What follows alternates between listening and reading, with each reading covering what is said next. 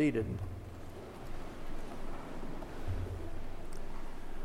We're looking at a text from John chapter 17. That would be on page 903 of our Pew Bible. And we're talking this morning about Jesus' vision for our discipleship, well, kind of in a new year that's coming. Now, I want you to think about this man, John, who's the writer. He was probably a very young teenager when Jesus called he and his brother James and said, "Follow me." And so John began to follow, and for three and a half years, he was just right next to Jesus, day in and day out. Then at the end of that time, at the time of the crucifixion, it was John who was the disciple that was there at the cross, and he was there with the mother of Jesus, Mary. And at that time, probably 17, maybe 18, 19, but still a teenager, no doubt. And Jesus said to John, "Take care of my mother. She's your charge." And so this John now has been walking with Jesus since those teenage years. Well, now the other gospel writers have all written. They wrote theirs in the 60s, so it's 30 years later. And then it's another 20 years. It's almost the year maybe 90. John now is no longer a teenager. John's possibly in his 80s, maybe even into his 90s, and he's writing. He's writing a fourth gospel. And what he's doing is he's reflecting over everything that has already been written, and he's saying, what does the church really need that I experience to help Christians and the church go forward in strength after all of us apostles are gone? And so he records all of this that we call the Gospel of John. And then we come to the 17th chapter, and this is Jesus' last prayer. So it's the last prayer that Jesus is going to have with and for these disciples. In John, John's been telling the story of this prayer now for 40, 50 years. He's been telling this story.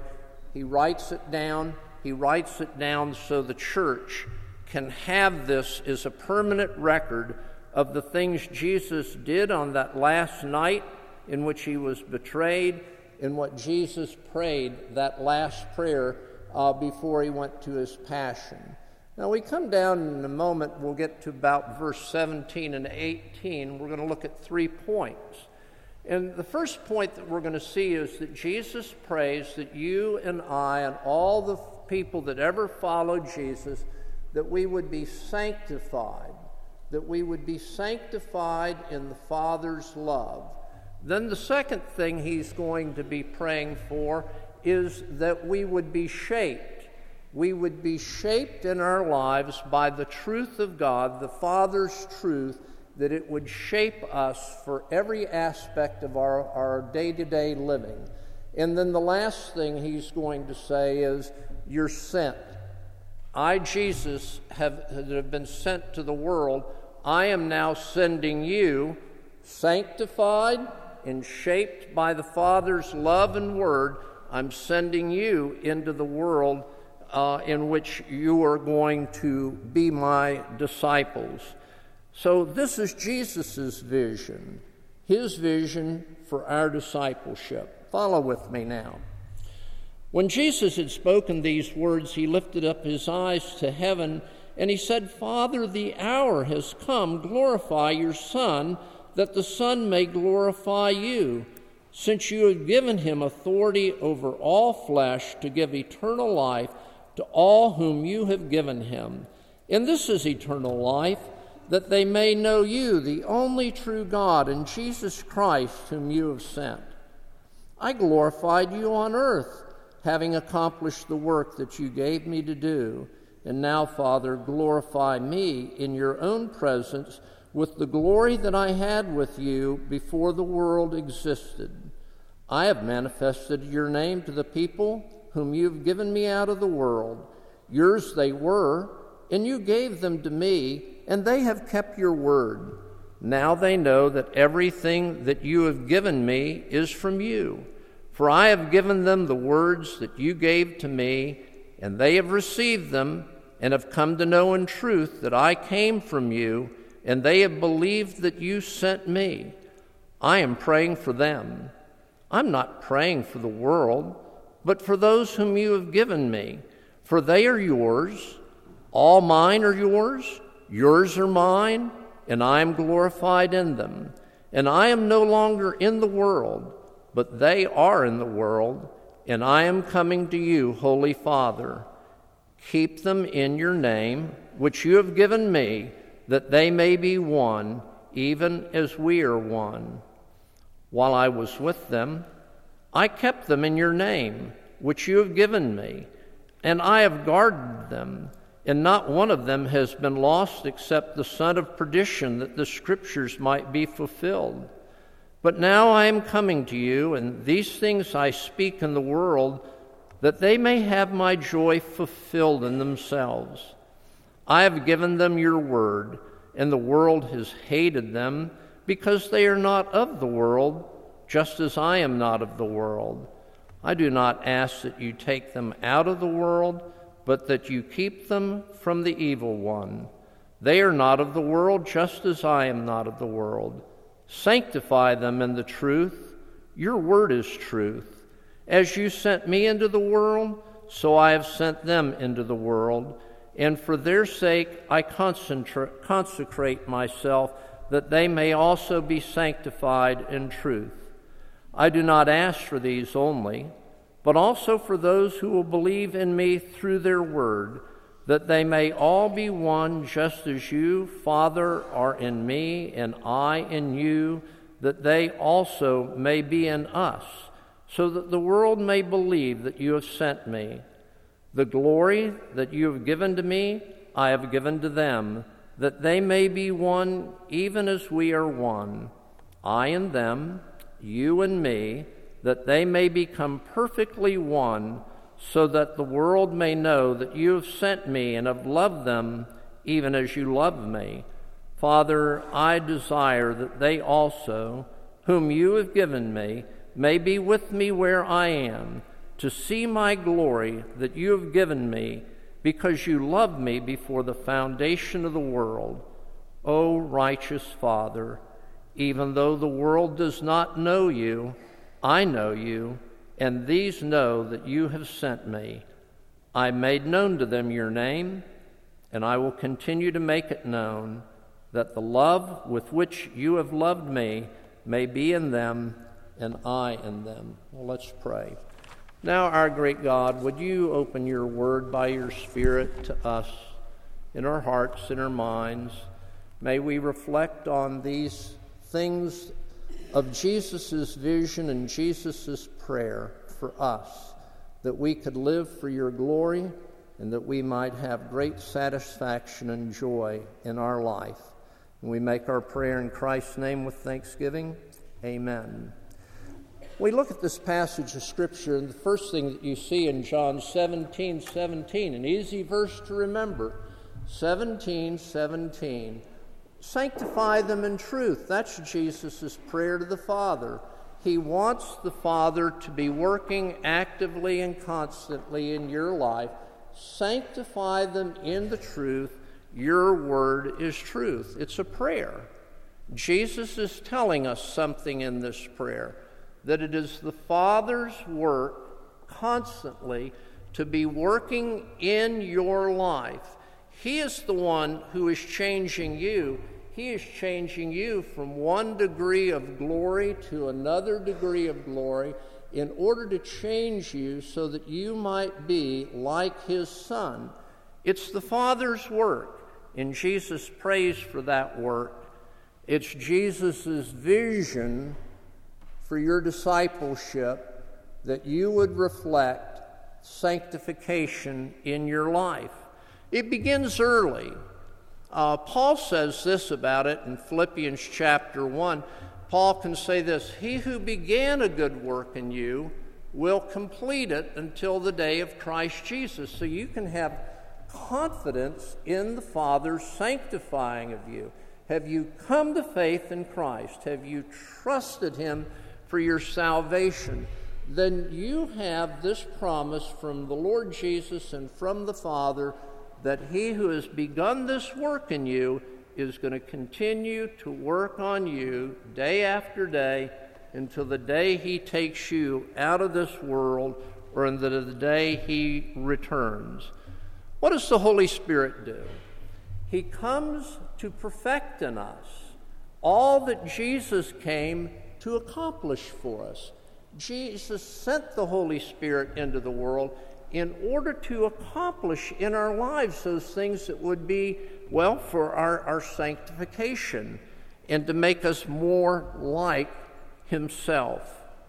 Now, how do we know this is happening? How do we have a confidence in this?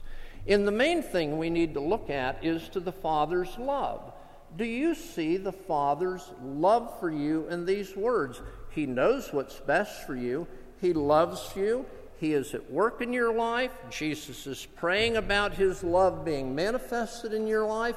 And you can have confidence at all times in your faith in the Lord Jesus Christ that the Father's love is working in you constantly, day in and day out. Now, Jesus knew this great love better than anybody. When you look in John's Gospel and you read it through over and over again, you hear Jesus constantly saying, Father, I know that you love me. Father, I know that you hear me. Father, I know that you're with me. Father this, Father that. Why does he speak this way all the time? He speaks this way all the time because it was a reality. His life was a difficult life. He lived amongst people, well, as it says, the world didn't believe in him. It says that the world hated him.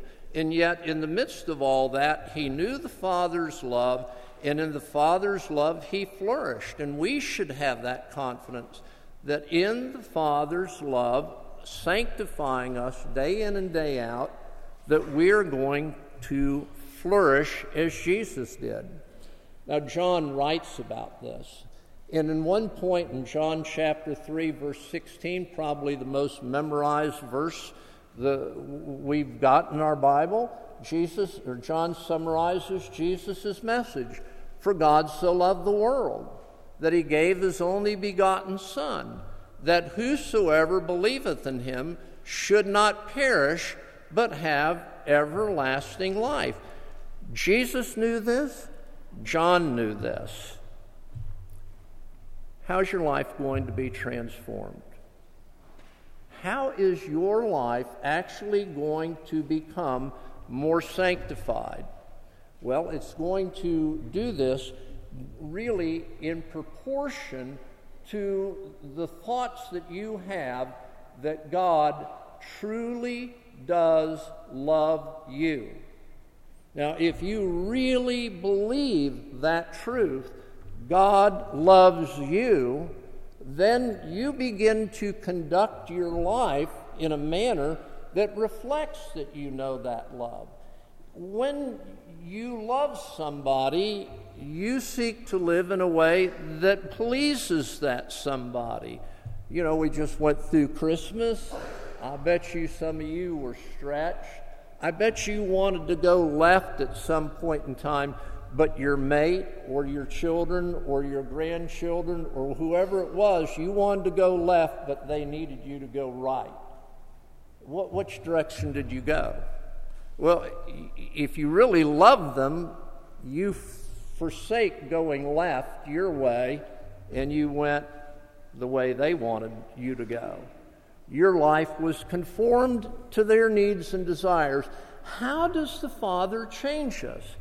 When we live in the light of his love, we live with a great sense that we want to please the one who loves us so much. And in living that way, our lives are conformed to that person's will and desires for us. We're sanctified. We're sanctified in the loving and in the doing of what the Father loves.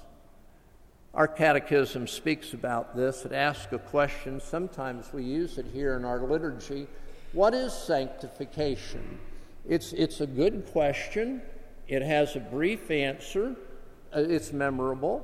Sanctification is a work of God's free grace, wherein we are renewed in the whole man after the image of God, and we're enabled to die more and more unto sin, and we're enabled to live more and more unto righteousness. Just a definition, but it tells us what the Father's doing. He's renewing us in the whole man after his nature and image. And in doing that, we're saying no to sin, and we're saying yes to righteousness. God's love sanctifies us. Now here's a young lady. The young lady, she comes and she says, "I'd like to speak with you." I said, "Fine, let's make arrangements." And we went to a place where we could sit and talk. And she said, "You know, I've just finished medical college of Augusta. I'm beginning my practice, and there are things about my life that I need to talk about." And so this person begins to open up about a life prior to her coming to faith in Christ, in which she knew the things that she was doing were not pleasing to her family, were not pleasing to God. They weren't pleasing to anybody. It led to her having eating disorders. It affected her a great deal. Now she's on the threshold of a career, and she's asking, how does my life go forward? Well, just simply sitting down and explaining to this young woman all that God has done for her in Christ Jesus and how much the Father loves her. Now, her doubts were, how could anybody love somebody like me? How could anybody love somebody that have done the things that I've done?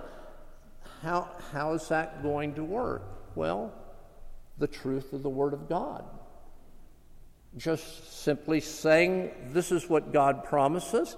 Look what God has done in sending His Son Jesus. It's a demonstration of His love for you. And in spending time with this person, explaining these things to this person over and over again, this young woman came convinced. She became convinced that there was one who loved her soul and one whose love could shape her life. And just to be quite honest, I've got the privilege of watching that life for a long time. The life reflects the sanctification and the love of the Father. Then there was a case that just happened in this church right after I came here some 13 years ago. This gentleman came to our Sunday school, to the Canterbury Sunday School class, and then he came to our church, and he began to sit in this worship service. Chip met with this man named Bill Jones, and he met with Bill Jones, and he led Bill Jones to the Lord. And then Chip said, "Now he's yours." So he gave Bill, since he is in my age group, he gave him to me as a gift. Now, some of you are laughing because you know Bill Jones. Now, if I was to say something about Bill Jones, just in a broad brush, you could say, what was this guy like before he became a Christian? The word difficult would be, that would be a euphemism. That would be a very kind way of speaking. He was difficult. But you know what he came to understand? He had been forgiven. Not only did he come to understand he had been forgiven, he came to understand that he was loved. And in about 5 years of life, why, this man's life was just absolutely shaped and transformed. People would come to me and say, "Is that the same Bill Jones?" Yeah. His children would come to me and says, "Is Dad putting on an act? Is he just getting ready to graduate and go to heaven, or is that what it's all?" No, it wasn't that way at all. The Father's love had overcome this man and changed him, and he thrived in the Father's love. Now, Jesus is praying. It's Jesus' vision for our discipleship, that we would be sanctified in the Father's love. Now, the second thing we need to see is that Jesus' vision is that we would be shaped by the Father's truth. The Scriptures say here, sanctify them in truth. Your word is truth. And so it's the truth that comes to us and begins to take an active part in our mind and our heart. We read the passage from Joshua chapter 1. Now, Joshua's name is Jesus, or God is salvation. Joshua's name and Jesus' name is basically one and the same. But in Joshua, something had happened. Moses had died. The people were going into a promised land. They're going into the promised land, and this man Joshua is to take over the leadership of the people of Israel. How's he to do that? How's he to go forward in life? Well, he's to go forward in strength, in endurance, and with bravery, knowing that the Word of God, the truth of God, is going to lead him. This book of the law shall not depart out of your mouth. You'll meditate on it day and night. Then you'll make your way prosperous. Then you're going to find good success in life by looking to the Word of God and reading it over and over again. You see here, Jesus is in the process of making a great transition. He's leaving just as Moses had left, and he's leaving the burden of the responsibility of carrying the church's mission into the world out to his own apostles and disciples. And he's praying for them. Sanctify them in truth. Your word is truth. Take this truth and learn it and live it and let it lead your life day after day. Here we are. It's 2019. We're leaving one year, and here is 2020, and we're on the threshold of it. And we're going to be called to live, and we're going to be called to serve. How do we do it? By looking at God's Word. Now, over and over again, the Scriptures have the same message. It's repeated over and over. In Psalm 119, 105, it says, your word is a light unto my feet and a lamp unto my path. In other words, as we look at the Word of God, we know exactly where we need to go day by day. Paul says this to Timothy in 2 Timothy 3:16.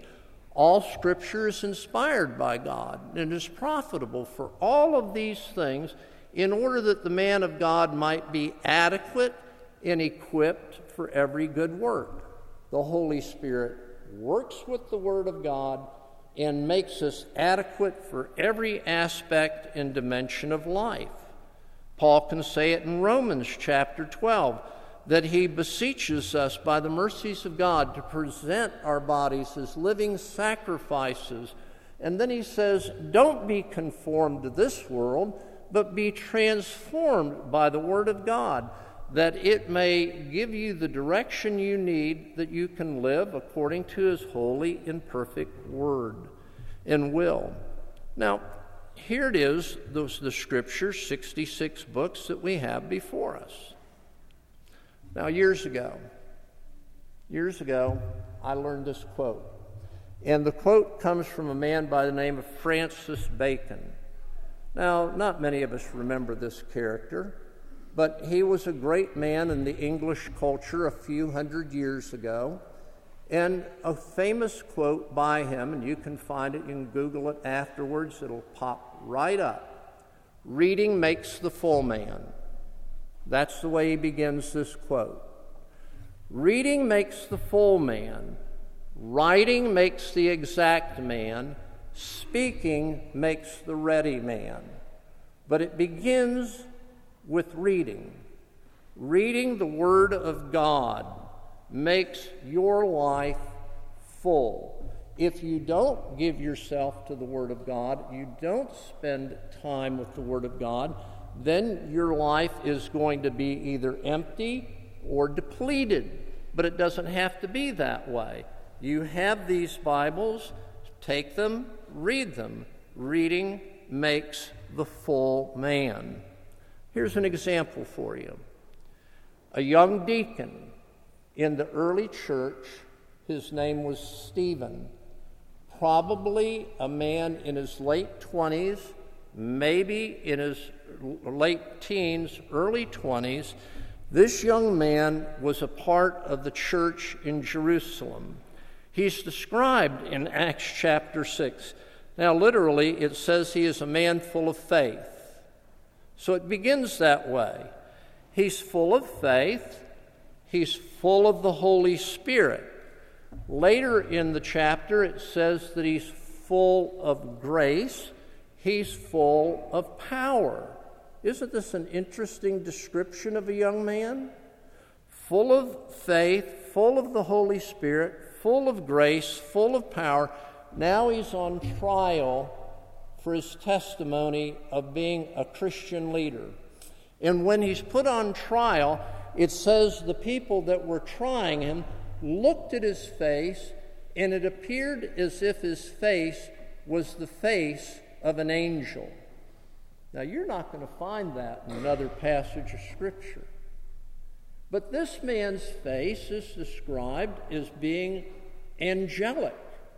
Then it goes on and it shows that he has, I think it's the longest chapter in the book of Acts, chapter 7, where he just goes from the beginning of God's dealing with his people Israel all the way to the present time. 55 verses of chapter 7 is just the knowledge of the Old Testament recited in a case of a trial. And at the end of this, it says of Stephen that he was full of the Holy Spirit, full of forgiveness, and full of love. What was the nature of this man? Here was a man who gave himself over to knowing the Word of God. Thy word is a light unto my feet and a lamp unto my path. And this man, Stephen, availed himself of the Word of God, and his life was shaped. You know, 2020 is here. 2019, for many in this church, was a difficult year. 2020 is upon us. There are health issues for some of us. There are career issues for many of us. There are child-rearing issues. There are political issues. There are all manner of things that are going on in your life, in the life of your loved ones, the life of your associates. And we're not sure what is going to be the outcome of a new year. Now, about 1939, there was the King of England. His name was George VI. All of France and all of basic Europe had been taken over by the Nazi Germans, and they were now threatening to come into Great Britain. And the King of England got up to speak before the nation with a radio broadcast in 1939 on Christmas Day. He spoke to the nation. At the end of his speech, he quoted a poem that I've quoted here before, and that poem is called The Gate of the Year. And the king quotes this ending of the poem, and he says, I said to the man who stood at the gate of the year, give me a light that I may tread safely into the unknown. That was the request. Give me a light that I might tread safely into the unknown. Then the poem continues. The man at the gate of the year said to me, go out into the darkness and put your hand into the hand of God. It is better to you than a light and safer than a known way. Putting your hand in the hand of God is better than a light. It's safer than a known way. We're going forth into an unknown future, but we have a God that we know, and a God that knows us, and a God that loves us. And so 2020 needs to be a year that's shaped by God's love and God's truth. Now, the last thing that we see here is Jesus has sent us. It's his vision for our discipleship as he has been sent into the world, that we are being sent by him into our world. Christmas is the story that God sent his Son into the world. But this Jesus now sends us, as it were, as a Christmas gift into the world. We are sent. As I have been sent by the Father, I am now sending you into this safe, self-same world. And I'm sending you to go in my name. What does Jesus say of us? You know, Jesus said he's the light of life. But what does he call us? The light of the world. We're the salt of the earth. We are sent into the world to make a difference. As we know the love of God, as we're shaped by the truth of God, we can make a difference in this world in which we live. This is Jesus' vision. This is Jesus' prayer. Now again, we're looking at this new year.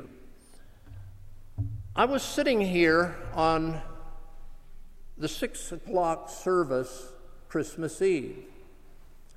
Chip looked out at the congregation and he said this: these services used to both be filled and packed. It wasn't filled and it wasn't packed. And we've been talking about this as a staff. We need to talk about this as a church. Older churches are on some kind of a decline. Why are they on a decline? Would you like the answer? I have it. It's right here. We've lost Jesus' vision for our lives. We've lost Jesus' purpose for our lives. We are sent into the world. We're not given all this for ourselves. We are given these things that we go out into the world and make a difference. Do you want good theology? I know some of you are really wanting to be experts in theology. Well, here is good theology's beginning point. Do you have a vision that you are sent to reach the world? This is the Great Commission, is it not? You are not for yourself. You are for Jesus' use in reaching this world for which he came and for which he died. So send I you into the world. Now, just in closing, here's a question for you. Why don't we do this? Why are we, in a sense, lackadaisical in this? I can't speak with such authority about this, but I have my suspicion. And my suspicion is this: that there at that very foundational point of Jesus' vision, we have a weakness. And that weakness is this: that we're not sure about the Father's love for us. If you're not sure about the Father's love for you, you're not going to be free in going and carrying out this mission of Jesus into the world. If you don't think the Father really loves you, then how can you go to somebody else and talk to them about the love of the Father? In fact, there's another part of this. You may not be certain that you even love the Father. You may not even be certain that you love Jesus. And if that's the case, you're certainly not going to be carrying out the Great Commission. So there's a foundational issue that has to be addressed here. Now, how do you address it, especially in a minute? Here's how you do it. John, the guy who wrote this, John, he was a teenager. He grew up. He became a man. He became a very old man. At the end of his life, you know what he was saying? Little children, love one another. That's what he was saying. Why not read an expert witness? Why not give yourself in 2020 to an expert witness of the love of God? John wrote a gospel. John wrote 3 epistles. John wrote the book of Revelation. In all of them, he is the witness to the Father's love for him. And he is a witness of his love for the Father and his love for Jesus Christ. Why not just in 2020 give yourself to the reading of John's gospel and let the love of Christ constrain you? And then you'll be all the witness that you need to be, sanctified, shaped, and sent into the world.